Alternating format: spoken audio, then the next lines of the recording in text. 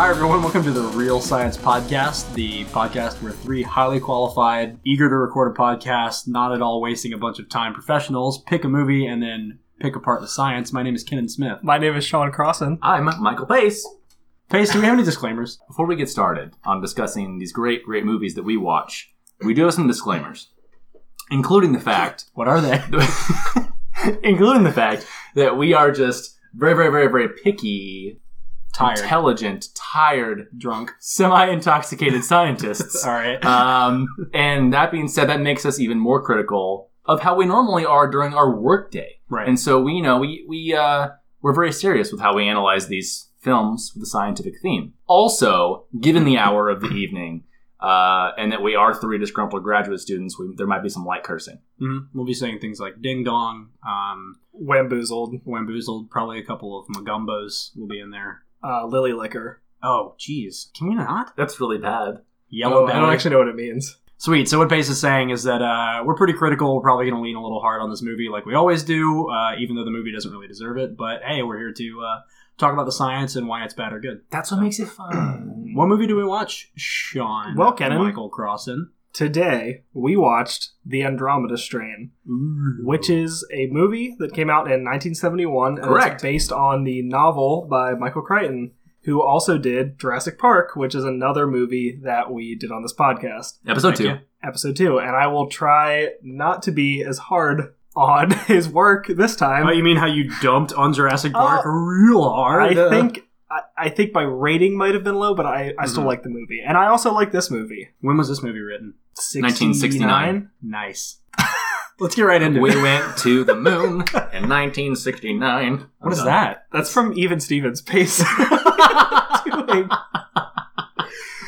How are you guys doing, other than whatever's happening right now? I mean, I'm doing all right. I'm about 1.5 Rogue 6-hop IPAs into my body. You are.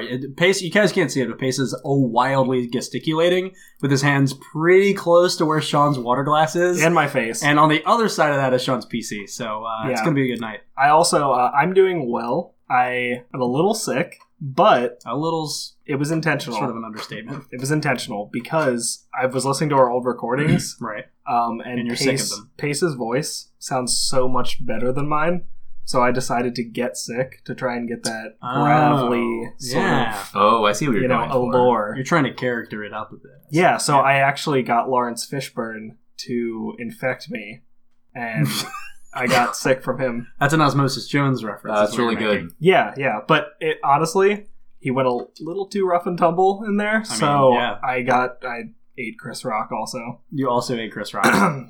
Yeah, so he's in there, Okay. just they're fighting away. We're committed to this bit, so I want you to keep going. No, I mean, that's what's happening, that's what I did. Oh, you've got Lawrence Fishburne and Chris I've Rock got inside you. I've got a cold pill in my bag if you want it. No, Okay. I think that Jones can handle it this time. Oh, do you think so? Yeah, I feel a little better. No, not really. Maybe I should take the cold You should pill. take the cold is pill. it David Hyde Pierce though? Because I just Dracobenzometapetramine. Wait, you remember the fake pill name from the movie we watched 2 weeks ago? Yeah.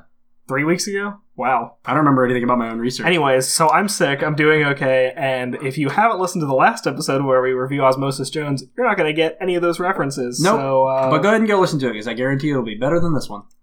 Oh, you can't say Oh, that we at the don't know beginning. that. We don't know You that haven't yet. recorded it yet. That's fine. I'll just put this at the end. Kenan, how are you doing? I'm doing all right. I'm leaving for California in like 4 days. City of Angels. Is that? It is that. It is that. It is. California girls know how to party. It's undeniable. I mean, it is like the angels in Spanish, right? Yeah, no, I know. Good. I got it. We're going to be collecting electron microscopy data for the lab that I work in, and we're going to talk about that a little bit during this episode because our good friends Old Man, and Ruth in the Andromeda Strain got to use an electron microscope during their analysis of Andromeda.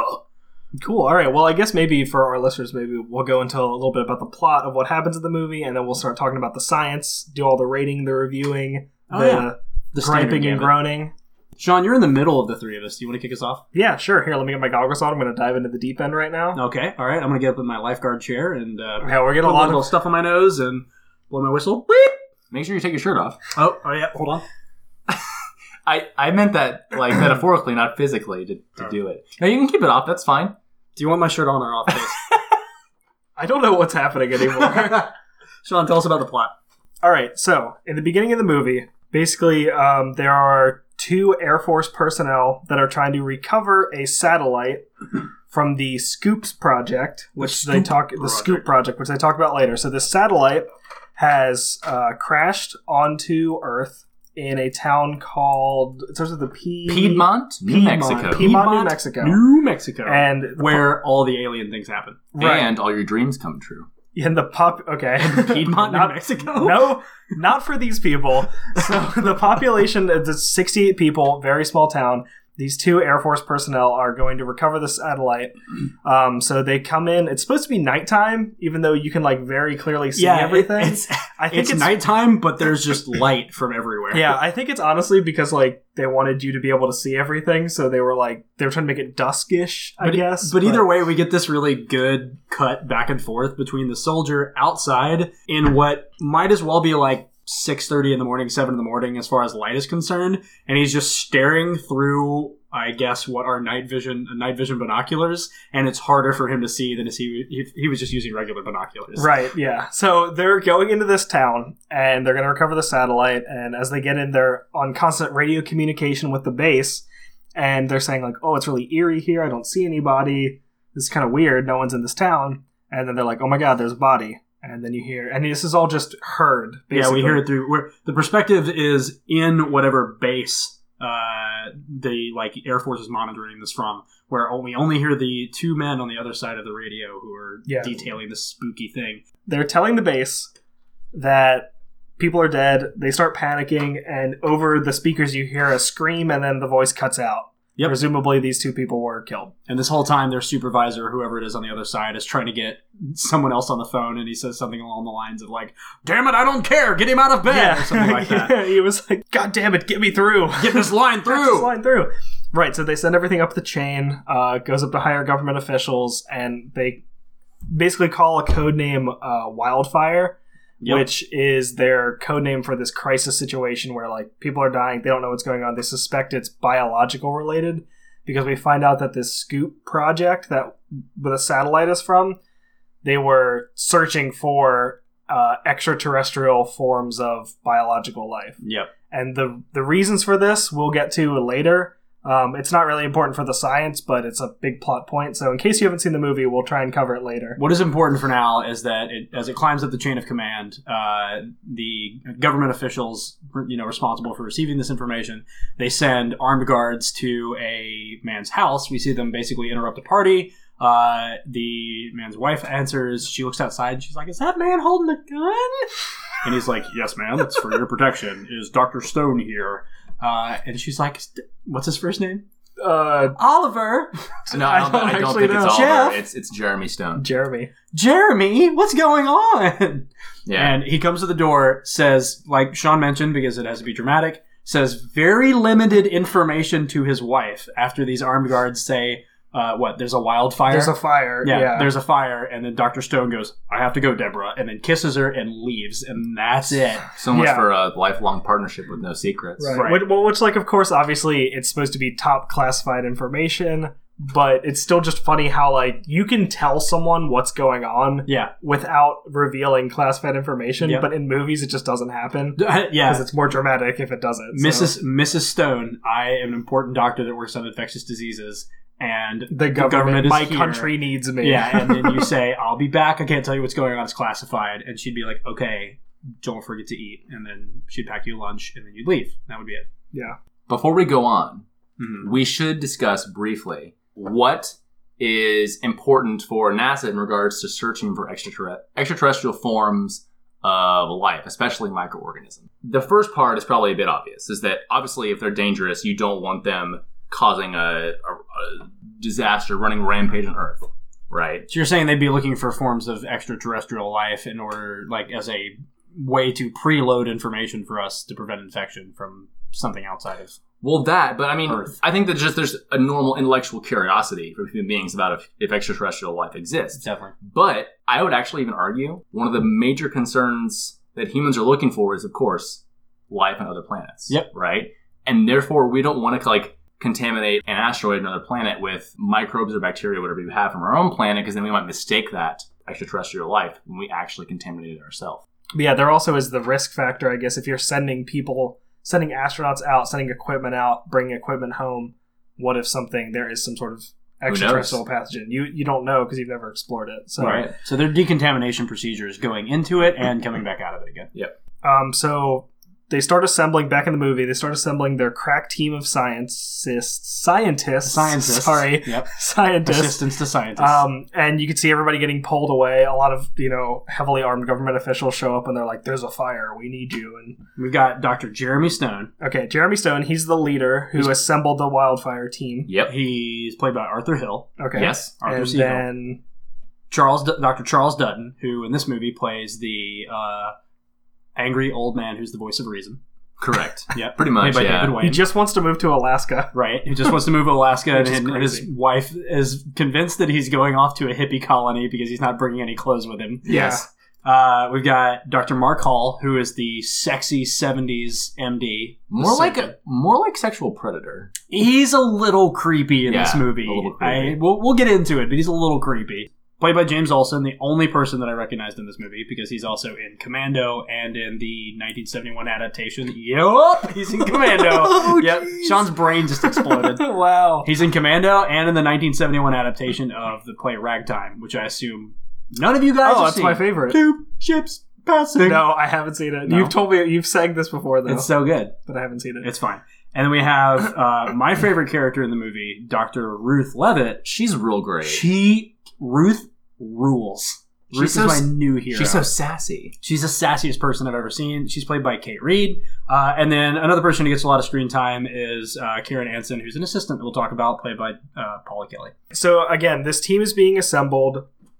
And the first thing they do is Dr. Stone and Dr. Hall go put on their hazmat oxygen suits. Yep. And they get someone in a helicopter to drop them off in Piedmont. Yep. To recover the satellite dish and also to look for survivors. Yeah, and to look, get And an to just idea of what see happened. what's like, happening. look at the dead people and things like that. So you get a lot of scenes Oh my God. of them just looking around the town and just people dead in really weird circumstances. This movie is ostensibly rated G. Yeah, which is insane. There are so many images of dead kids in this movie. Yeah, It's there's a lot of, bananas. Well, not just dead kids, but there's nudity as well. There's also there's, nudity in someone movies. just laying in their bed with their shirt off who's dead. Which the idea, what they're trying to do in the movie is show that people are just in the middle of doing some everyday thing and they then just just drop die. dead. Right. So Which is pretty important because it shows how fast acting whatever this foreign pathogen or whatever it is was killing people. But they contrast this a couple times with one or two people, at least one person, who has taken a longer time apparently to die because she had time to commit suicide while everyone around her was just dropping dead immediately. Right. So yeah, there's a woman who's hung. She wrote a suicide note. There's Saying another it's the guy. end of days and something like that. Yeah, there's another guy they find he's kneeling by the side of his bathtub and he's just submerged his head in his bathtub. He drowned himself. Yep. So some people started going a little insane right before they died, but which is, they don't know if it's from the disease or if it's because everybody around them started dying. Yep. Or what. But some people had time to do something and other people just dropped dead. At this point, they have no idea what's been killing people. Right. So they find the satellite dish. Yep. They put it in a trash bag. And yeah, they go to they go to the town doctor. They go to his place. They find out that he has picked up the satellite dish, carried it into his office, and popped the lid open, and then died in his chair. Dr. Stone, the first thing he does is he walks over to the doctor, throws him onto the ground, pulls his pants down, and then turns to his compatriot and says, "Look at his butt." And his patriot's like, "Really? Not now?" Look at his butt. he says it's not funny. Yeah. No, the MD does that. Yeah. The MD goes up and he's like, "Look at his butt." And he's like, no, there should be blood pooling. You should see, dark spots on his butt, which is, although used for a joke, kind of cool because we got a little bit of, medical knowledge going on immediately. Which led into this future finding that they had eventually that in every person that they found, the blood was completely clotted. Yep. Right. So there's no bleeding in any of the patients. Yeah, so they're looking around. There have been vultures in the town that have started eating the dead bodies and stuff, and you can see bite marks, but there's just no bleeding. There's no blood coming out. One of the soldiers that Air Force members who investigated the crash site earlier like it's implied that he smashes his head on the steering wheel. He has this big, definitely not manufactured looking cut on the front of his head that didn't bleed at all. And they're like, why is nobody bleeding? Right. Blah, blah, blah. Well, I think if you combine the speed at which people were killed, which is ridiculously fast because they were doing something like a mid daily life activity, right? Yep. They were killed. They die. Combine that with the fact that all of their blood is clotted. Yep. I see no precedent for anything that we on Earth, modern society, knows of that could lead to the entire clotting of your entire blood supply that quickly. Well, other than magic. Oh, well, yeah, I mean, of course magic. Well, is Obviously, everyone in the town rolled very, very poorly on a constitution check and just died immediately. Magic is just science we don't understand. That's right, Thor. You're correct. So, How many more references, nerd references? Can we pack some more in there? Transformers! Big Bang Theory. So, Jesus Christ. So, what Pace was saying is they find out that everyone's blood is clotting entirely, like, instantaneously in their bodies. And they cut a It's dead the body's doctor. wrist open. Yeah. Oh, yeah, it's the doctor. They cut his wrist open, and you just see this red powder Yeah. that looks like sprinkles, basically. It honestly Or just sand, looks like they're red pouring sand. sprinkles out Yeah. of his arm. Just falling out of his arm. And they're like, look, his blood is entirely clotted. It's totally dry. And they're like, it's not just clotted. It's completely dry. So I wanted to ask you guys about this. oh Yes. God. Because clotting and sand blood seem a little different to me. Yeah, they sure So, do. Yeah. and I know they needed a way to theatrically display the effect of someone's entire body's blood clotting, but if your blood clotted, would it look like this? Absolutely not. I don't think so. Nope. I think that we saw a little bit of it with the vulture bites on that one human being, right? I think that was more accurate than the cutting the guy's wrist open. So with Sure. with vulture bites, you had just no bleeding. It looked like It clotted looked like blood on the clotted, outside. no bleeding. That's That's what clotted blood would look like. that's what it Clotted should blood. like. Right, so when blood clots, like unless it dries, which contained within a human body, it should not do so because there still should be some moisture, right? Yeah, Because yeah. there's no reason to think that this foreign, pathogen, whatever it was, would have deprived the human body of water. Right. Right. But when blood clots, it forms more like what's more like gel, Like a because- mucky. Yeah, exactly. You get it's a bunch very of- long involved pathway, but you get basically a lot of aggregates that form within Right. the blood Because that of cause it to gel up into platelets. Yep, and all sorts of other factors, Yes. things like that. Yeah, So, you get a lot of protein. Yeah. Just like, and anytime you have a bunch of proteins that are like semi-precipitating or aggregating, it's Yep. just gonna look like gunk. which is why whenever you form like a scab on your skin or something like that, granted there's plasma and a couple other things in there, when you first start forming the scab, it's like very gunky and weird and nasty. Yes. But as it dries out, it becomes obviously more dry. When they cut the doctor open, they just poured sand directly I out of think it. Yeah, obviously whatever weird thing is happening here is somehow able to cause this effect in humans, to Yep. where the blood clots so fast and gets so dry for whatever reason that it produces this effect. But normally, no way. I mean, at this point in the movie, a differential diagnosis on why their blood has become sand all of a sudden,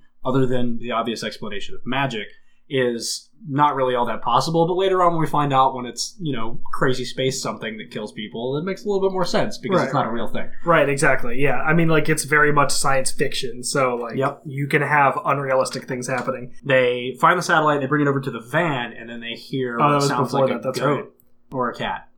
Or a baby. It was a baby. Yes, because it was a wasn't a baby goat. crying. They hear a baby crying. Yep. And everybody they've seen so far is dead.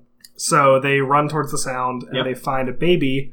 The mom is dead. Everybody in the house is dead, but the baby's just sitting there crying. It hasn't eaten in like 12 hours or something, and it's obviously not doing great. I mean, the baby in the film looks fine, but they're saying it's not doing great because it hasn't been fed in 12 hours. Right. And it's just crying nonstop. So they take the baby and they go outside, and this crazy old man with a cleaver runs up to them Yep. and is like, Wearing like a tea cozy Wearing- or yeah. something. Yeah. yeah, he's wearing like nothing. They're in full hazmat gear this entire time with like big oxygen tanks. They And look the like old they just man's, came like, from outer space. Wearing a slip. Yeah, and the guy's like, He looks "You good. guys did it. You're like," he thought they were aliens. You're the basically. government. Yeah. And he passes out, and they put him and the baby on the helicopter and take the satellite dish and go to the base, which is Wildfire, the Wildfire base that they've set up, which is Yeah. What I was real quick. I don't want to interrupt you. No, But it's it's okay. important. How do we want to refer to the baby? Like, what name do we want to call the baby for the rest? Ooh, this is fun. Let's call him Francis. Francis the baby. Francis Okay. the baby. What's the name of the old man? Old Man Jenkins. Charles. All right, Old Man Jenkins and Francis the baby. Old Man Okay. Jenkins is better. I agree. Okay. Okay, All cool. right, sorry. Old Go Man ahead. So Jenkins. they get Francis the baby and Old Man Jenkins. Or his first name could be Charles. We can call him Chuck Jenkins. Oh my Ooh, God. I like that. All right, so Chunk Jenkins. I'm Chunk Jenkins. Yeah, I'm Chunk Jenkins. All right, so I'm Chunk Captain Chunk. Chunk Jenkins and Francis the baby Yep. go to the helicopter. So now they cut to the other doctors, Ruth and Dutton. Dutton. Yep. They're going to the base. It's in the middle of the desert in Arizona. In New Mexico. I'm pretty sure they said it's in Arizona because it's north of. It's like by Vegas. They were like, "Oh, it's near Vegas and west of this." I don't know. I'm not a south of this. geographist, so I have no idea. It's in the middle Wow, of did the. you say geographist? yeah, I'm just gonna let it go. It's in the middle of the desert. It means I'm a fighting map maker. Sorry, go ahead. It doesn't matter. It's in the middle of the desert. Yeah. Okay. So they're going to this base, and it is cleverly disguised as an agricultural farm. It's a barley farm. Right, Okay. right. She does make a joke saying that it'd be a great place to grow pot, but yeah. yeah. Which for 1971, good on you. Nice. So it's a ordinary barley farm with a Yep. ton of government officials around it. With a bunch of signs that say U.S. Agricultural Center. all Yeah, over the and place. they're all dressed kind of like they live out west. They're got, all like, dressed like soil analysts. jeans and Yeah. cowboy hats and Yep. stuff. So they go Howdy, inside. y'all. They have to say some sort of crazy code to get in. Yeah, What it's is this it? cryptic code about how his watch died at 11:45 Yeah, it was or like, something like do you that. have the time? Mine stopped at 11:46. Oh, Getting must- hot. Must Too be the hot. heat. Too hot. Yeah, it must be the heat. And then they just like wink and then open the They door. wink like and- 14 times in Yeah. that correct sequence. Yeah. So they let him in. They walk into a broom closet. It's a secret elevator. Yep. Yes, and they go all the way down towards this location, and Yep. that's the secret base that they're in for basically the rest of the movie. So Ruth and Dutton have made it to the secret base. At the same time, we also get Dr. Stone and Dr. Hall walking up to this silver mystery box, and they plug their super clean suits into the mystery box, hit a button on top, and then they suddenly start glowing with electric light, and the scene ends. And we have absolutely no idea what that was intended to be. It's got to be some sort of decontamination. Right, so it's obvious that they're trying to decontaminate. Yeah. But they basically plugged an outlet into their suits and then just like yeah. And then the scene ends, and we have no idea what it was. And Right. keep in mind, this movie is set in present day when it was filmed. So it's set in 1971. Yep. So like the technology and everything is all modern. They're not like it's not a futuristic virus or anything. Yeah, all It's the supposed all to the be major modern day. equipment you see actually in the laboratories are just older versions of stuff we use now. Right. I mean, everything looks very chrome and sciencey, but Yeah. that's just because it's supposed to be a top secret. Chrome Yeah. is the future. Everything's chrome in the future. I mean, I use the browser, so that's They go into the secret base and they lay out a plan. Dr. Stone says, what is his 3 stages? we got 3 stages. All right, Yeah. we are going to first detect whatever this foreign body, foreign pathogen, foreign microorganism is. Second, we're going to characterize. How does it grow? What's its energy source? What does it eat? What's it What made does of? it eat? Last, containment and extermination. How does that stack up to the actual scientific process that we use on a day-to-day basis? I mean, Wham! I think that but Wario noise. I think that the goals here are important to keep in mind. Obviously, they're dealing with some obviously hostile, foreign, probably extraterrestrial form of life. Yeah, at this right? point they have absolutely They no have idea. no what it was, idea. but they know it was on the satellite. So they're obviously taking lots of precautions. But that actually leads me to a point that I wanted to talk about, which I know is kind of surprising because I never like to talk about points. But I think that the actual scientific process that they show in this film is slow, but also entertaining, and therefore I think it's pretty honest and accurate in regards to the scientific process because Dr. Stone is very persistent on following protocols and doing everything according to standard procedure. Right. Okay. Which is how a normal laboratory works. You follow standard protocols. Well, you do things one step at a time in order to Right. identify, understand. Which is things what like they that. do. And I know it doesn't surprise us. It's pleasing to us to watch it. But at the same time, a lot of scientific films and sci-fi films, you see people conducting experiments, as if they only have 5 minutes to finish the damn thing. Yeah. And it's unnecessarily dramatic. Well, Get this in the thermocycler. Yeah, exactly. Right. Yeah. Whereas I think that they actually capture the monotony, the drudgery of conducting science in this film pretty well. Which, I think the only other movie that I've seen, and coincidentally one that we've covered in our first episode, that has done that to sort of this effect was Contagion. Right. Although Contagion had, a much longer timeline that it was able to cover because it was also about the epidemic itself. Yeah, but I think the beginning of Contagion, they rushed through so many things. Yeah, they were like, oh, we got a structure. Oh, here's the protein. Yeah. And we did talk about that, how the CDC is operating on all on afterburners. Yeah, but this everything. is supposed to be top government, top secret government scientists that are working underground in this bunker. Yeah, that are trying to do really analyze this, find there's out what only it is. 4 of them. Yeah, there's only 4 of them. And they go through a 16-hour decontamination process just to get down to work on the satellite dish. Which we had a couple issues with about why you would even need to do that. Right, so, yeah, right, that is a good point. Okay, so first, just to set up, because this is key for the plot at the end, there is a nuclear self-destruct defense mechanism set with this base. So, if a contamination is detected, then there is an automatic 5-minute timer to total thermonuclear annihilation. Yeah, okay? not of the whole planet, but just of specifically this of the base. wildfire base. Right, and the whole reason is to prevent the spread of whatever pathogen to neighboring areas. And the idea is that, we blow it up with a nuke, nothing's going to survive that, that will just irradiate everything. Yep. And they give the one guy, Dr. Hall, the MD, who's supposed to be the odd man. He's a single male, so they were like, he's going to be the best at this decision-making. Yep. And they base this on some scientific statistic study that they've done. That, single males are the best at making decisions under pressure. Under pressure or something, I don't know. Maybe want to jump out of a window. Yeah, but anyways, so they give him this key, and they're like, you can stop the detonation sequence. Yep.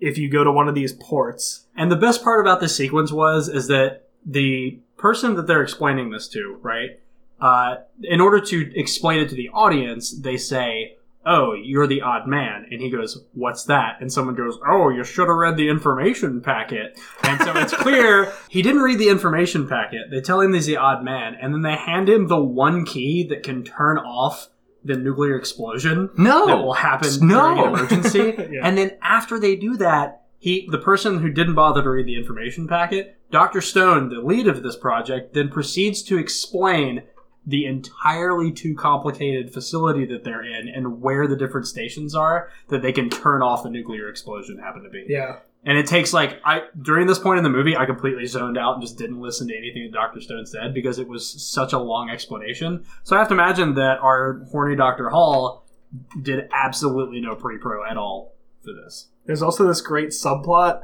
where they're installing new subports. The subports, yeah. And that's where he can go to turn off the nuclear explosion. So there's some that are unfinished. There are just some that are completely missing. Yeah, there are some explosion off buttons that are completely missing.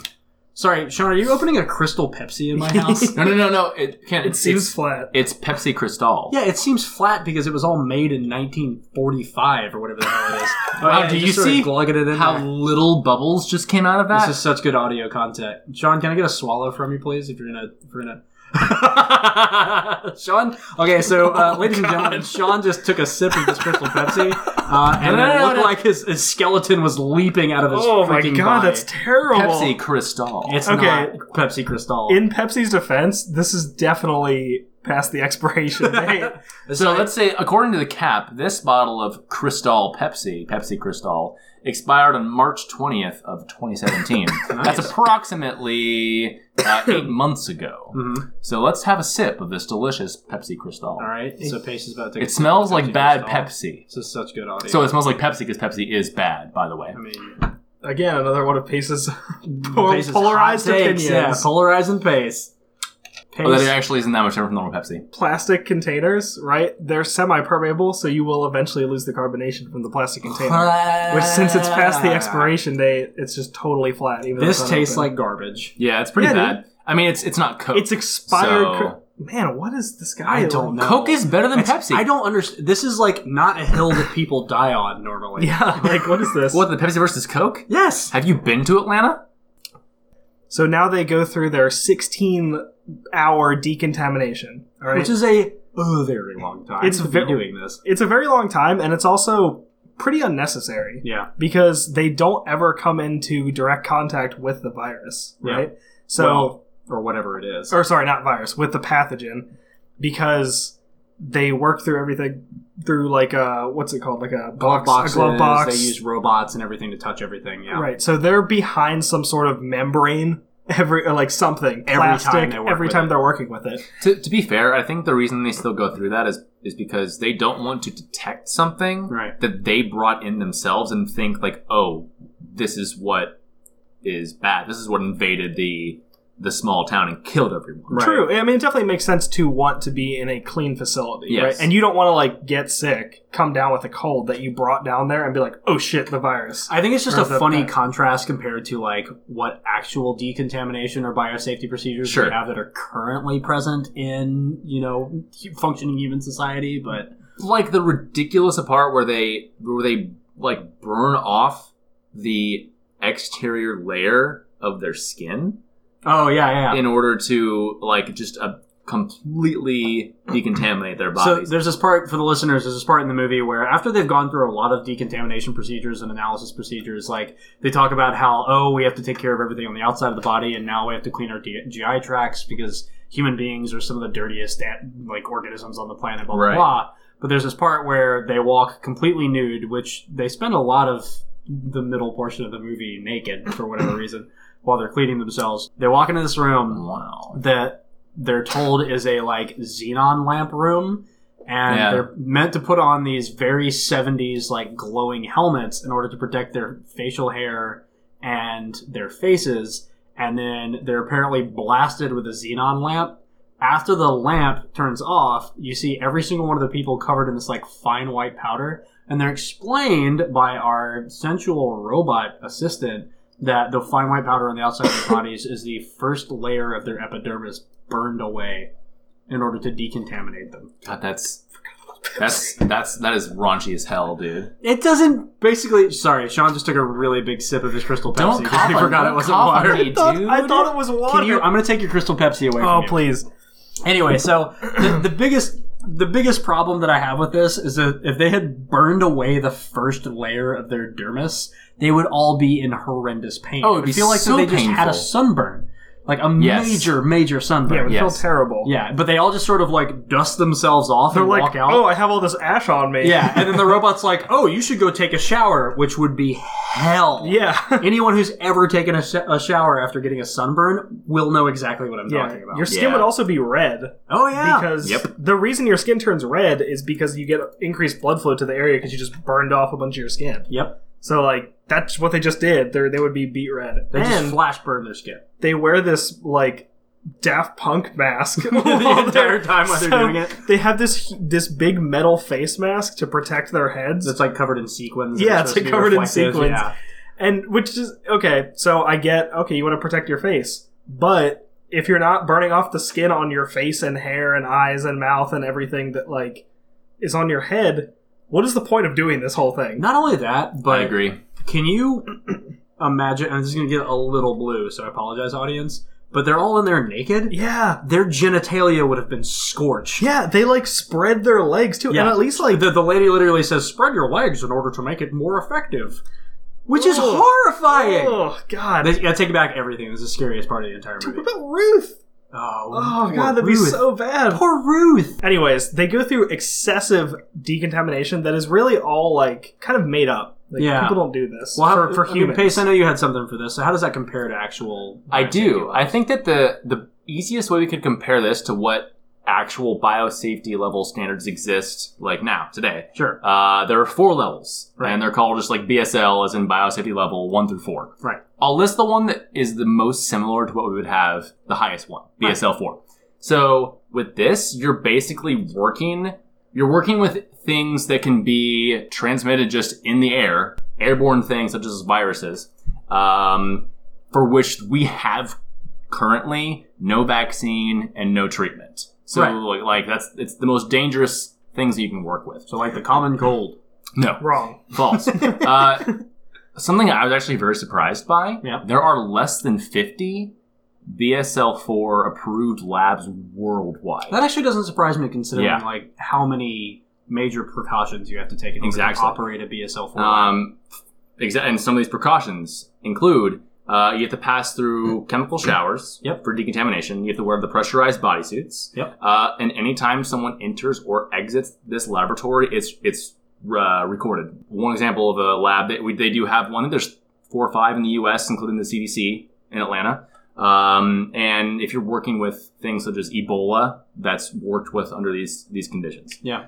Um, One of the really crazy things about BSL-4 labs is that the instrumentation that you use within BSL-4 labs also has to conform to BSL-4 standards. So once a piece of equipment has made it into that laboratory, if it ceases to function, it cannot leave the laboratory without extensive sterilization procedures. Right. Or the person who is qualified to fix these things has to go through decontamination or sterilization procedures, enter the BSL-4 lab, and then carry out any repairs within that lab itself in order to fix them. Yeah, you can't send pretty anything crazy. away to get fixed, which Yep. is pretty crazy. Yep.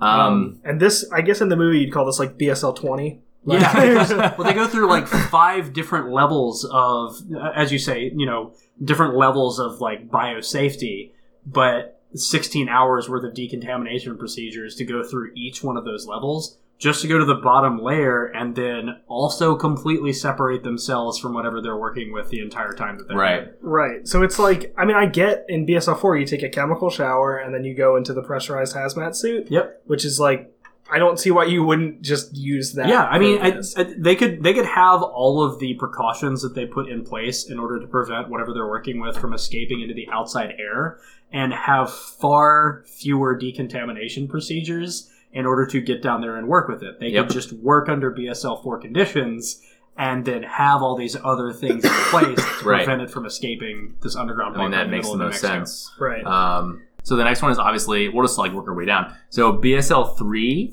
you're still working with microbes that can cause like very serious and potentially lethal disease Can you give us an example? via inhalation. Yes. Like the tuberculosis or the West Nile virus Okay. would be examples of things that are worked with at BSL-3. You said the West Nile virus like my grandpa. The West Nile virus. The West Nile virus. And you're almost always working in a fume hood in this case because you're still working with airborne things that can Right. that can infect people in that manner. Next, you have BSL-2, which is working with things that are a moderate potential hazard to personnel and the environment.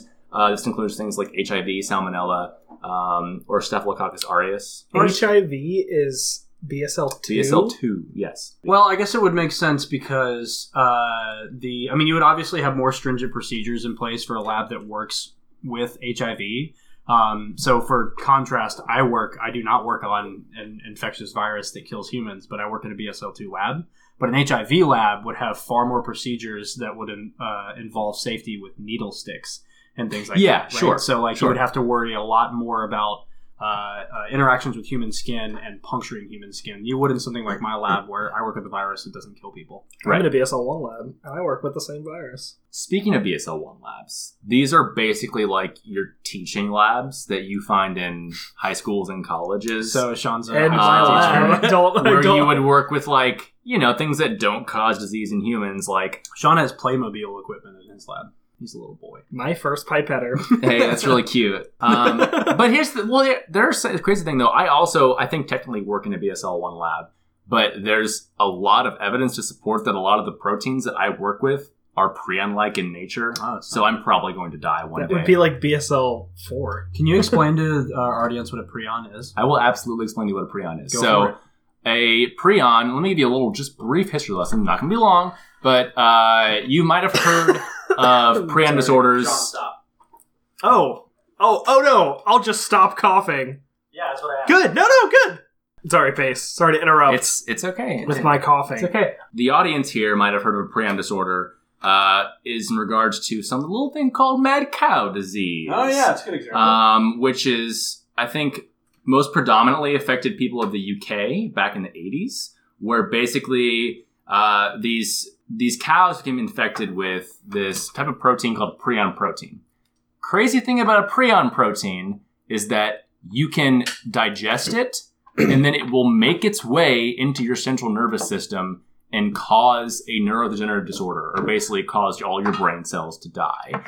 And the crazy thing about this is that you had people eating these cows that were quote-unquote infected with the prion protein, and then 10, 15 years later acquiring these prion diseases. The crazy thing about the prion proteins is that they're self-templating. A prion protein is a weird form of a protein, and then it encounters more of the same type of protein, changes that other protein's conformation, and then develops more and more and more of itself. It self-propagates. Right, so these proteins have a way that they are normally built, or a way that they're folded is how we refer to it. Yes. And prions have the ability to interact with other proteins, misfold them, and then form these very, very large aggregates within human beings that actually cause all the diseases. And in some cases, these prion proteins can actually recruit other mechanisms within the human body to assist in misfolding the rest of the proteins. So in a sense, unlike much like bacteria or like viruses, these prions are able to replicate by using some pre-existing human machinery, just by making other proteins in the human body just like they are. Usually it's more prion protein. Yep. But the crazy thing is that particular mechanism of quote-unquote spreading, like the prion protein does, happens for the same proteins that are affected in Alzheimer's disease, Parkinson's disease, or Lou Gehrig's disease, frontotemporal dementia. All of those have those same types of misfolded proteins that propagate and like seed in a similar manner, which is kind of scary because I work with those proteins every day. If you've ever heard anyone talk about Alzheimer's disease, sometimes you hear the word amyloid. These proteins all form the same type of aggregates. Correct. In causing their diseases. Correct. Yep. It's kind of scary. I just work with a virus that doesn't cause disease in humans, so... Yep, with your Playmobil toys. Let's get back to the movie, shall we? That was very nice, though, Pace. That was very informative. Thank you. So, let's just skip to... They're in the bottom of the base now.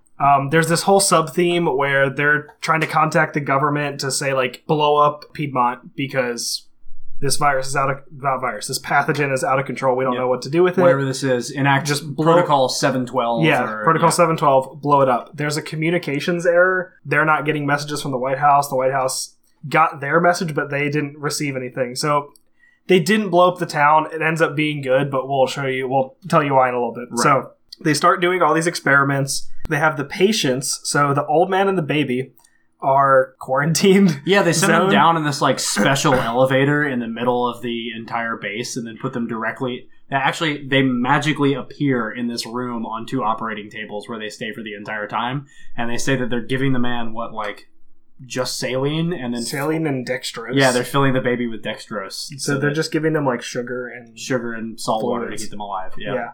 Because they don't know if, they've been in the city. They're like, what if we give them food and they just die? Yep. Like, they don't know what the mechanism of disease is. So the doctor spends most of his time trying to figure out what's up with these patients, why they didn't die. And the rest of the team is now doing meticulous tasks of trying to figure out, how does the virus work, characterizing it. And one of the first things that they... So we'll just call it Andromeda because they give the code name Andromeda. They call it Andromeda. So whatever Andromeda is, they have no idea. One of the first experiments that they do is that they take the satellite and they put it into this main room, and they have all of these different animals just up on a wall in these sealed containers, and they begin a process of pulling down different animals, unsealing their containers, and seeing if they die upon exposure. One of the first things that they pull down is a rat that is roughly the size of a Doberman, and set it on the ground, open up the container, and the rat dies almost instantaneously. This giant, massive, I cannot stress how big this rat was. It is a really big rat. It doesn't make any sense. The next thing they do is they pull down a rhesus monkey, and they open up that cage, and they find that the rhesus monkey dies just as fast. So in a process that would never be approved by our current standards of scientific practice, they have effectively eliminated or shown that the disease, obviously they already know it affects primates, but they've been able to show in a controlled laboratory setting that it kills mice and that it kills rhesus monkeys in a very, very disturbing scene to watch. Yeah. That we later found out that during the filming of this movie was carried out by filling a room with CO2 allowing these animals to pass out and then immediately reviving them, which would not fly today. No, you couldn't do that. Not for a movie. Absolutely Not for a movie. Absolutely not. Not for a movie. But anyways, basically the virus is killing stuff. Yep. They know it's killing everything. They now have two organisms. Pathogen. Andromeda's killing everything. Andromeda's killing everyone. everyone. They now have two organisms they can perform autopsies on as well. Right. So they're looking to try and see the cause of death is the same. It is. They have clotted blood. Yep. And then they are trying to find the mechanism of the spread. So they have this monkey taped down to a table, and then they open a cage with the dead rat in it. Yep. And allow the Andromeda to go into the monkey, and they have some sort of imaging. They inject it with some dye. You see like a syringe going, and then you can see the imaging of like the air particles going into the body. So you just see like its lungs fill, and then its blood fills with it, and then it dies. Yep, immediately. So they're saying like it's getting into the lungs. It's definitely airborne. You're breathing it in. It's airborne. It's going in the lungs, and then the blood starts clotting instantaneously as soon as it gets in your lung. And so they're like, okay, between these two experiments, we know it's definitely airborne. Let's start passing it into... did they just start killing more rats, I guess, by passing it they through have a another filter? rat, and they pass it through a filter. Yeah. Yep, so they start at like a very, very low size setting for a filter. So I believe it was, 100... It's 100 angstroms. 100 angstroms. 100 angstroms, But which is very, very, very small for a virus. Let's highlight the reason they're doing this, because you can pick these filters of different sizes in order to figure out what type of microorganism it is. Viruses are very small. Right. They're smaller than normal cells. And then you have next biggest form of life, which you could probably say is the cell itself, and so on and so forth. So they're trying to figure out how big this is to further define it. And although in this movie it's shown in a way that is absolutely not how we do this identification process, Right. it works pretty well because we know of the size differences, like Pace has said, between all of these different organisms. So they can start at 100 angstroms, right? And then work their way up until they get to the point where they're using a 2-micron filter and they see it passes through. Right. And the comment is made is that, roughly the size of an average cell. It's around 2 microns. Yep. That's the size. And so, which they say, it must be a cell or could be a cell. So they're able to isolate the actual pathogen that they call Andromeda. They use, the whole time they're using robots to pick everything out to the sterile environment. They find this stone that has impacted the satellite. They pick that stone up and then they send it off to a lab that they call microchemistry. Microchemistry. Yep. Yeah. They have this pathogen and they want to see what it grows in. So they start culture plates. So they're literally just put it in petri dishes and let it grow because it's just growing in the regular environment, and they just subject it to a bunch of different, environmental impacts. And at the same time, they also take some, at the same time they take some and put it in a mass spectrometer and see what elements it is made of. They actually analyze the rock that is run into the satellite in addition to the organism or whatever they think they've isolated. Right. So, and they show that the rock is made of some sort of plastic, right, or some sort of polymer. And they note that the green crap has carbon, hydrogen, oxygen, and nitrogen, which are building blocks of life, but is missing a very key element that would indicate that it has DNA. Phosphorus. Exactly. So they say, apparently it has no DNA, and then they run it through, an additional program in the mass spec and say, are there any amino acids that are contained within this thing? Because that would indicate that there are proteins involved in the organism, and it says that there are no amino acids. So as far as we know, this thing is made up of carbon, hydrogen, oxygen, and nitrogen, but none of those things are amino acids that at least we are able to identify on Earth. Right. Which, as soon as I saw there was no genetic material, I was like, it's a protein, It's a prion. man. It's a prion, but then no amino acids, which just made my inflated heart go, meow. I did the exact same thing. Yeah, they said no DNA, and I was like, sweet, it's a prion. And Yeah. then 20 seconds later, they said no amino acids, and we were like, well, we have no idea. Important to note, while they're doing these experiments, the MD, Dr. Sex Predator Hall, is... Wow, jeez. He's... Well, I think we can call him Horny Hall. Horny Hall. Because he's weird, but he's not really weird. Right. He's a little raunchy. He hits on a robot, Yeah. which is weird. Horny Hall is investigating the 2 live subjects that they have who were remaining after Andromeda killed all these people. Sweet baby Francis. Sweet Baby Francis and Chuck Jenkins. Chunk Jenkins. His name is Jackson. It is Jackson. He's investigating these people, and this is really important actually as to how this movie ends. Right, one's a baby and one's an old man. The adult man has had these terrible ulcers. He's had these bleeding ulcers for Right. years and years. And so he's been drinking Sterno, Sterno. which he calls squeeze. he calls it squeeze. for the pain, which it's basically just denatured and jellied alcohol. I didn't know Sterno. that this was a thing, but the way that Dr. Hall reacts to this information that he's drinking Sterno is he just refers to him as a Sterno drinker, Right. Mhm. as if this is a common occurrence. Yeah. So maybe people in the 70s were drinking Sterno. Maybe he picked up the habit during Prohibition when you couldn't get alcohol. So he started drinking Sterno and then just really liked it. And he just kept doing it. And just stuck with it because it stuck fixes with it. stomach ulcers. Yeah. Which is also, I think he said it was it says on the screen it's a mixture of ethanol and methanol, Yeah. which is like, methanol's toxic if you guys didn't know Yeah, that. It is, My yes. dude would have died. Yes. Yeah, or been blind at least. Yeah, at the But- very least would have gone So- blind at a young age. That being said, drinking the Sterno is definitely going to lead to acidosis in the blood. So you're going to lower your blood pH. Yep. And when I say pH, I just mean like a relative way that scientists measure the acidity of something. Sure. I mean, so I think most of our listeners will know that like neutral pH is close to 7, right? If we all remember Maybe. our science classes. Blood pH is roughly 7.4. 7.4. But as far as blood is concerned, any minor variations in your blood pH are a big deal for It's how huge. your body operates. So Right. any variations up to like 7.6 is a major change at Yes. least for your body. Well, because your body evolved to function in very precise conditions, Exactly. such as 98.6 degrees Fahrenheit, and your pH is just like this. And so they notice that this old man is under a case of acidosis, and this is sort of the first bell as to why maybe he's not, being infected by this Right. Andromeda. Mhm. And the Sweet baby Francis. sweet baby Francis. Sweet baby Francis, who has been crying a lot. Yeah. Yep. Um, They eventually run the baby's blood through a pH analyzer, and they notice that it's at like 7.8, 7.6 or something like a that. little bit basic. Yep, and they're like, "Oh, What it a must basic be- baby." What a basic, basic Basic baby Francis. PSL drinking baby." Pumpkin spice latte. Pumpkin spice latte.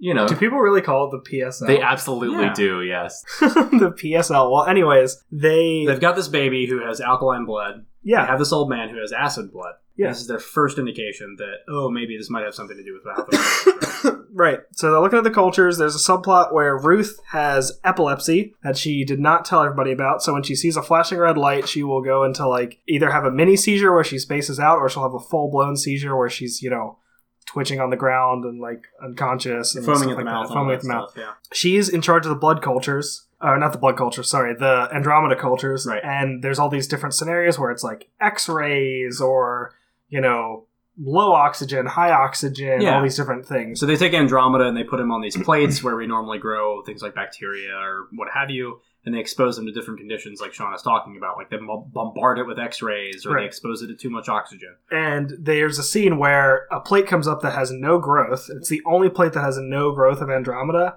Low or high acid, something like that. It's not neutral pH, basically. Yeah. And it's blinking. There's a blinking red light that says no growth, and of course Ruth spaces out Yep. and doesn't actually detect this because she's trying to watch this. She doesn't see it. Yep. So that's the audience's first indication that, there is some way to stop this thing from growing, but we don't actually... So far, our wildfire team has no idea. Right. So they go and look at a structure of this. They put it on an electron microscope, which I know Canon is itching to talk about. Oh my god, it was so cool. So you should tell people how cool it is. We actually got to see them. It's not cool. It's No, I mean, you tell them, but it's not Sean, cool. you're the Sorry, worst. guys, it's not cool. But just listen. listen Sean to works Canon. with plastic pipettes and stuff like that, like tools. He works with little baby tools. I don't want to hear about it. Okay.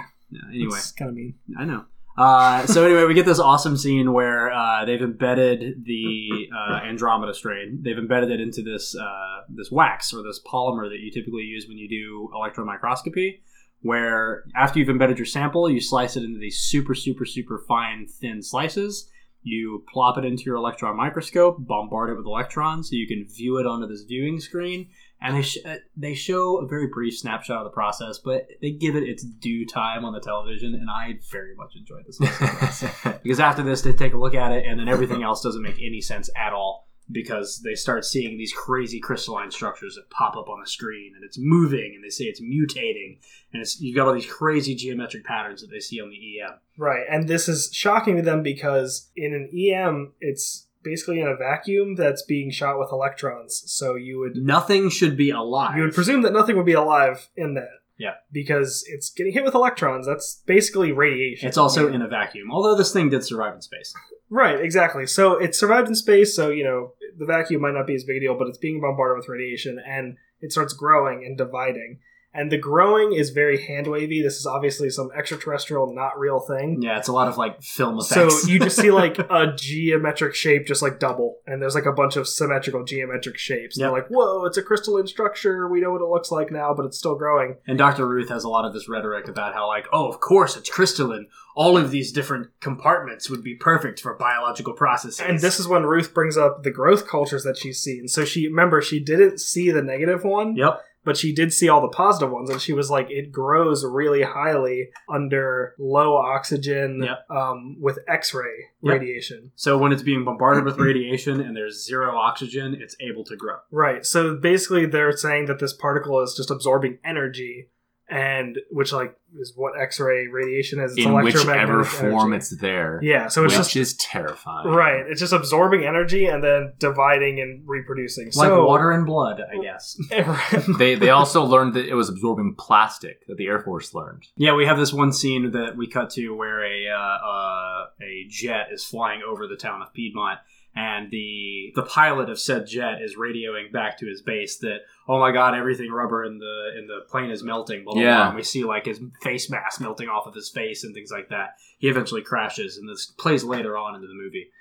So. And then his body is gone. Oh, yeah. There's a great scene where the general that shows up, or whoever he is that shows up to investigate the crash site, just pulls out these very obvious bought at a special effects place bones from the interior of the plane, and they're like, "Oh my god, what is that?" And it's like, "I think it's an arm bone."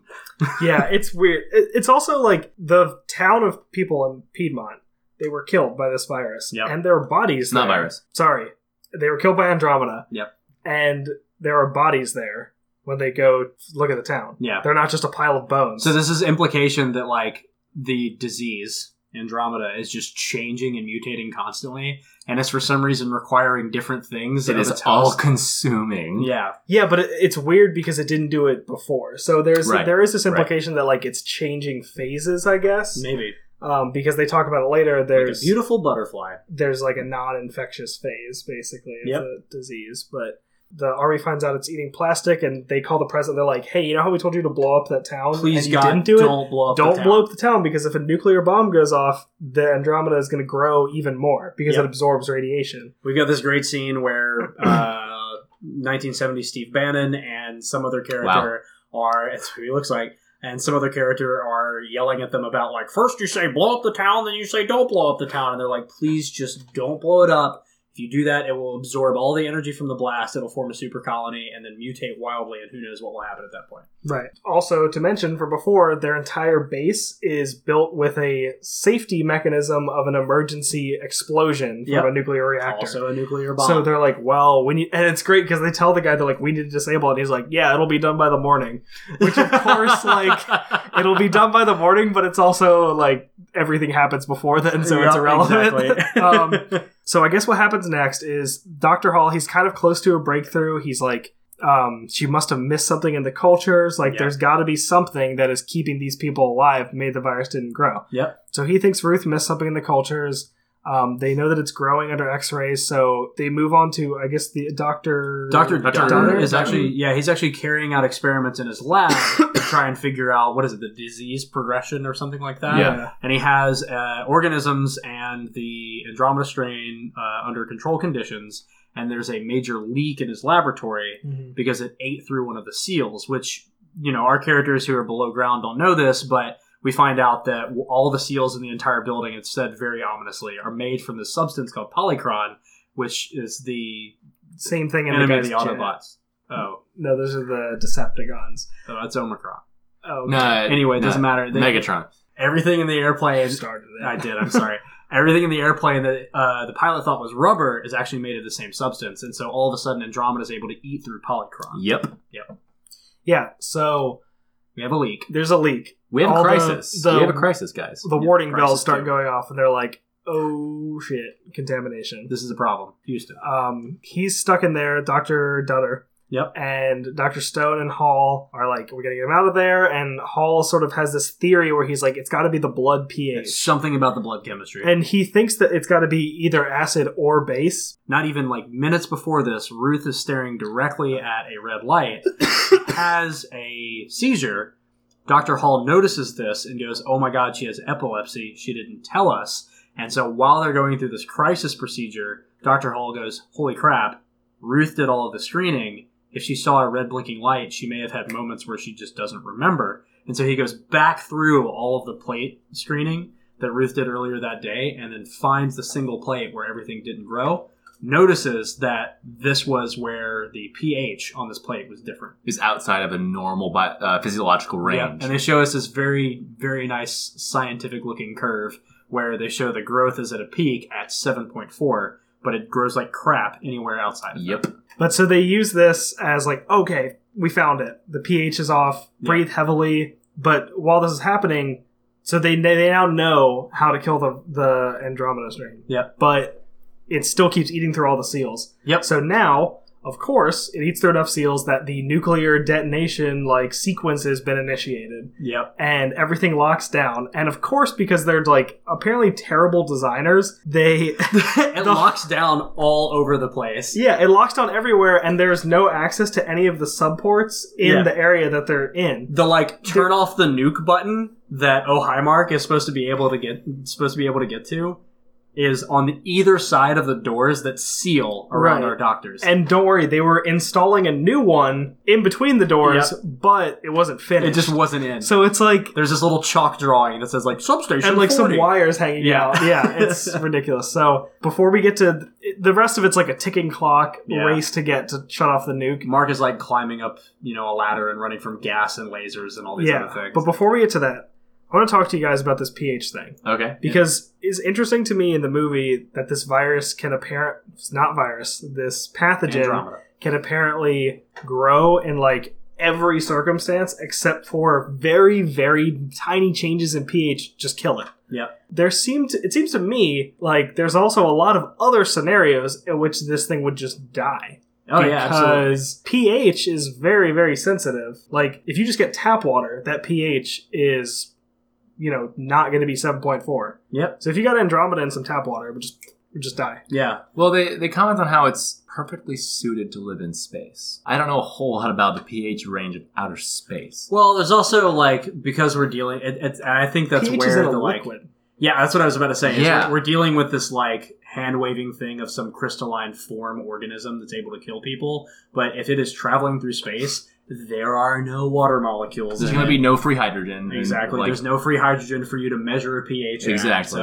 So maybe that's it. It just can't live in hydrated environment. Yeah, but so when it does infect humans, it is in liquid. It is exactly Therefore, that. pH matters. So it might be that when it's in a non-liquid environment, it's just growing no matter what. And for whatever then reason. once it goes into a liquid environment, the pH needs to be stable for it to be alive. That's the only thing that I can think of. And we won't get into it too much, but the ability to withstand pHs is very, very, for at least most organisms and viruses, prions, that sort of thing, the ability to withstand specific pHs is very closely tied to the general like stability of these organisms. Yeah. And so those are all very closely tied to temperature and exposure to radiation and specific, areas within the body that you're able to grow. So a lot of other things that like, if you would expect pH to affect this thing, a lot of those other things should also affect They it as should, well. yes. Right, exactly. For- So that's why I was saying, like, you would get multiple culture plates that didn't grow. Yes. Didn't grow. For example, with the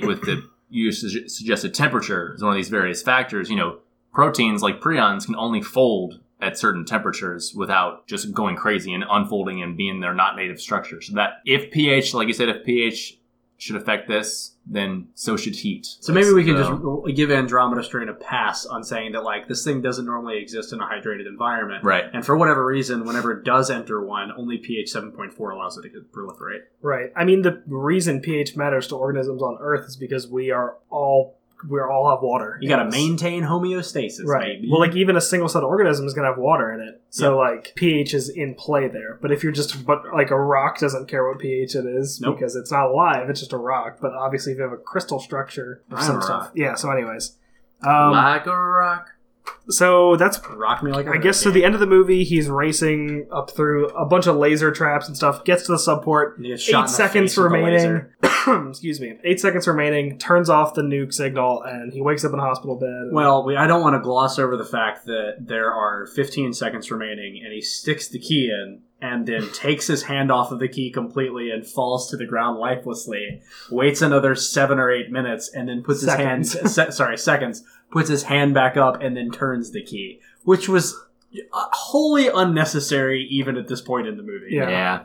So the way they haven't dealt with the problem of the Andromeda strain that's still out in the world. Yep. Because they didn't nuke it. It's spreading. They didn't nuke it. It's clear that it destroyed a plane 23,000 feet up in the air. Right. So their solution, and this is all in like the last minute of the movie. Yeah. Is what was it? Silver acetate? Silver nitrate? No, silver iodide. No, that can't be it. That's what it was. They shoot a bunch of silver iodide up into the clouds where the Andromeda strain is moving because they're based on the wind pattern, so like it's moving this direction. Right. Well, I don't really know how cloud seeding works, but apparently silver iodide is used in it, and it's just used to literally just create clouds where there aren't any. And so they talk about a little bit how by doing this, they're forcing Andromeda down into the ocean, where the pH is obviously, because of the salinity and everything else that's going on, the pH is different from 7.4. And so I think the idea is that they're forcing Andromeda out of the sky just using rain that wasn't there, and then Andromeda dies in the ocean. Oh. Yeah, they literally, it's like the last 30 seconds of the movie, and then the credits roll. Bing, bang, boom. Yeah, and then we have Dr. Stone sitting in front of, I guess, a couple of senators, and they're like, well, what should we do next, Dr. Stone? And he goes, that is the question. What should we do? And then roll credits.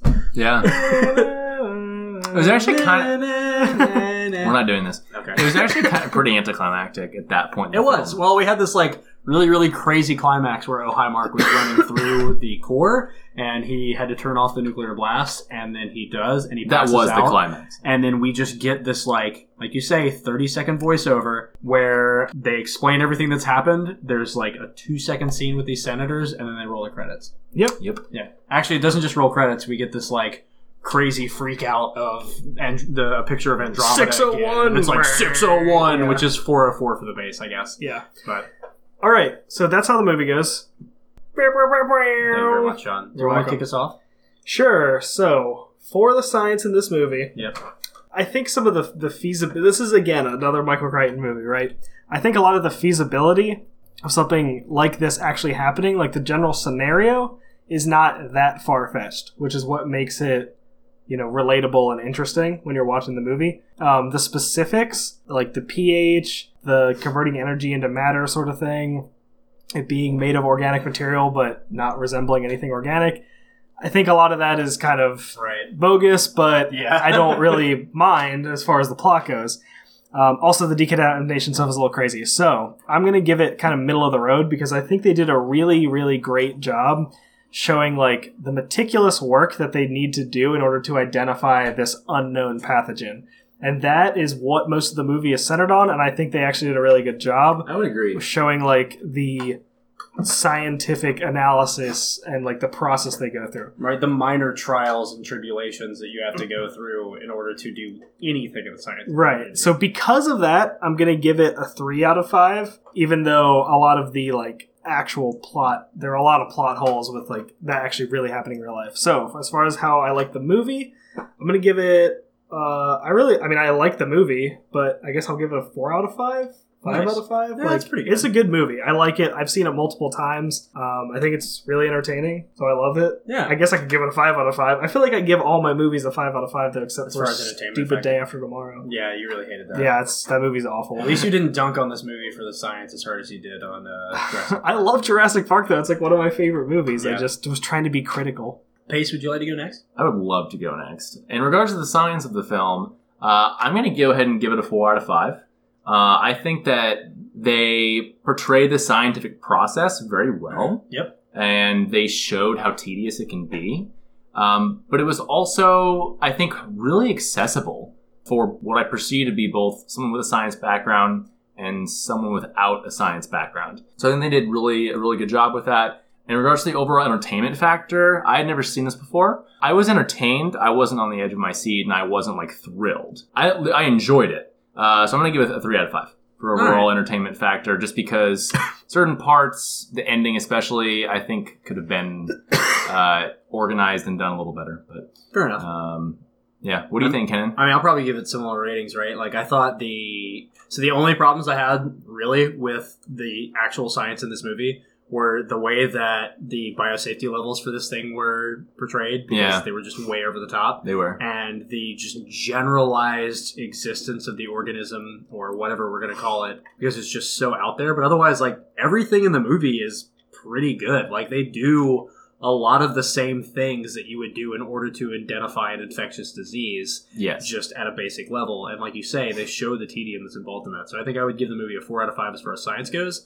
As far as entertainment factor goes, I'm going to give it a 4 out of 5 for that as well. I will say the entire time I watched it, I've watched so many movies recently that were made in the 70s that are intended to be comedy. I actually mentioned this during the time we were watching the movie, that the entire time, every time anybody did anything, I expected Leslie Nielsen to just show up and just there'd be some sort of sight gag. Like, I would literally just be watching the movie and laugh, thinking about something that was going to happen that should be funny, and of course it didn't, because the movie's not a freaking comedy. It sure isn't. Pace, why don't you hit us with some listener mail? We do have a listener question that we can cover this time. All right, hit me with it. This listener question is from Curtis DeGraw. Nice. Who is from...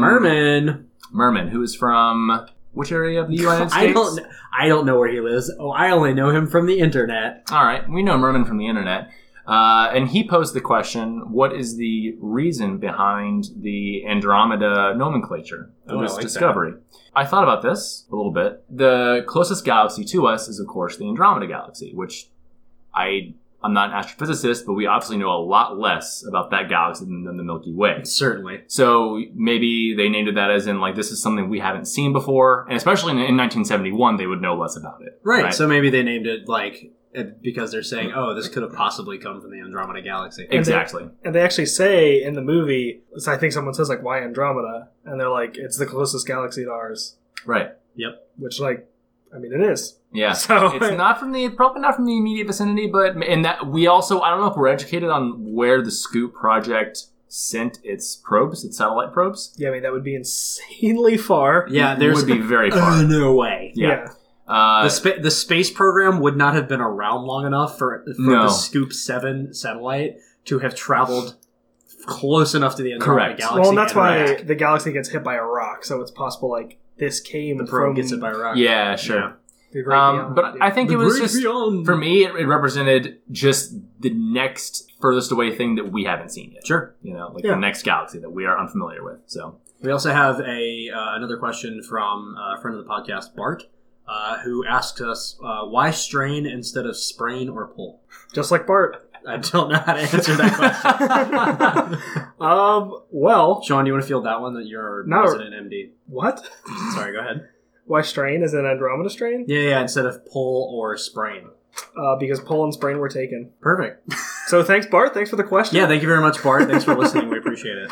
Yeah. We also, actually, before we go on, we've had, just one more thing. We've had our first donation of the podcast. What? Yeah, absolutely. We did. What was donated? So our friend of the podcast, Brett White, who I think you can find at Real Critical on Twitter. Correct. Donated $1 to the Real Science Cast recently. I'm going to be taking the 34-cent third. Okay, that's fine with me. You guys can have 33 cents. We were told that we had to split it up evenly between all of us. So that's not even, though. Yeah, you're going to be taking 33. Well, here's what we can do then. We'll take the last penny. We'll shove it up your ass. Wow. And then we'll all have 33 cents. How does that sound, John? It sounds like I'm going to cut that out of the podcast. That's pretty, no, you know what it sounds like? I think we could just split 50-50. Yeah, it actually sounds pretty good. That's fine. Yeah, Pace is being pretty angry about the whole thing, so we'll just split it. Yeah, he must be really poor. I don't know. Poor grad student. Poor grad. That's all of us, man. So we should definitely wrap this up because Sean's sick, I'm sick, Pace's cocaine is wearing. And we've talked for 2 hours. And we talked for 2 hours, and this is going to be hell to edit. It's going to be fun to edit. You're going to edit a lot of shit. What are we going to watch next, guys? I know what we're actually going to watch. We should say what we're actually going to watch. Pace, what are we going to watch We're next? going to watch Split. That's right. Which actually is going to be, I think, a very fun and entertaining movie to watch. It's fairly recent. Starring James McAvoy? Nope. Just say it with more confidence. Starring James Garfield. No, that's not it. Starring God, Garfield the cat. You're gonna have so much to I hate edit. Mondays. It's going to be... I hate Mondays too, Pace. It is James McAvoy. Eat my whole butt. James Garfield McAvoy. Okay. So we're going to be watching Split. Starring? James I McAvoy. already said that. Why did you pause? Yeah, but you're going to edit a lot of that out, right? I'm not editing any of that out. Jesus. So we're going to watch that next. When is that going to air, Mike? That's going to air on December 19th That this is year. correct. Yeah, perfect. So if you guys have any questions for Split, if you've seen it, just send us in. Don't ask us why it was called Split and not Cut or Squash or anything. Ask like us that. whatever you want. Slice. You just won't get an answer that you want. Thanks for the question, Bart. Yeah, thanks, Mark. Feel free to always contact us via Twitter or email, which on Twitter is at RealScienceCast, and also RealScienceCast@gmail.com for That's our right. email. Where can we find you on the internet, Base? Oh, me? You can find me at Michael C. Pace, where you can talk to me about all the great things that we experience in this life. Kenan, where can people find you? You can find me on every form of media at LOL Kenan. That's LOLKENNON. Keenan. That's me. What about you? You can Mr. find me Sean. on the Real Science Cast Facebook page and I don't the know if this Twitter joke is page. ever going to get old. The thing is, it's like not really a joke because I actually don't use Sean the other does thing. not so use any form of social media. yeah, I just don't. You actually barely use your phone. It's almost impossible to get in contact with you for the most part. I just don't. I don't know. I'm just not into it. No, it's I just get not it. me. Dude, I get it. You I've built a live person. on the land. It's my brand. Dude, that's right. It's my It is your brand, Kenan. Your So- brand is Luddite. lack of communication Yeah, and a general hate of technology. I don't hate technology. That's not true. You don't play hate video technology. games. You just That's play not with true. Sean magic just bought cards. an Xbox. I just got an Xbox. You got the Xbox? and I already finished the Halo campaign in 2 days. So I was like, Damn! Dude, I finished that like and 15 years ago. You're gonna tell me it was what Halo 5, Oh, not nice. Halo 1. you're gonna tell me right now what game you're gonna be getting next. I downloaded Borderlands, so we can play Borderlands. You ready? Right, but then after that, you're gonna get Yeah. Witcher 3. yeah, boy. The other ones were free, that's why I downloaded If you have them. any questions about Witcher 3, you can also listen to our Witcher 3 fan podcast, which Sean and I and Pace, when he eventually buys it, will be starting. I'm 2018. gonna buy it, so get ready. Hell yeah. Yeah. Nah, we're not doing that. Sweet deal. All right, right. we need to back out of this because it's been 2 hours. We have to stop talking. All right. Stop talking. You know where to find us. Send us questions. Next episode airs December 19th. December 19th. Get ready. I'm Sean. I'm Kenan. I'm Pace. Stay classy. No, you don't need good movie. Fuck. No, sorry, what was that? You don't need good science to make a good movie. Anyway, bye.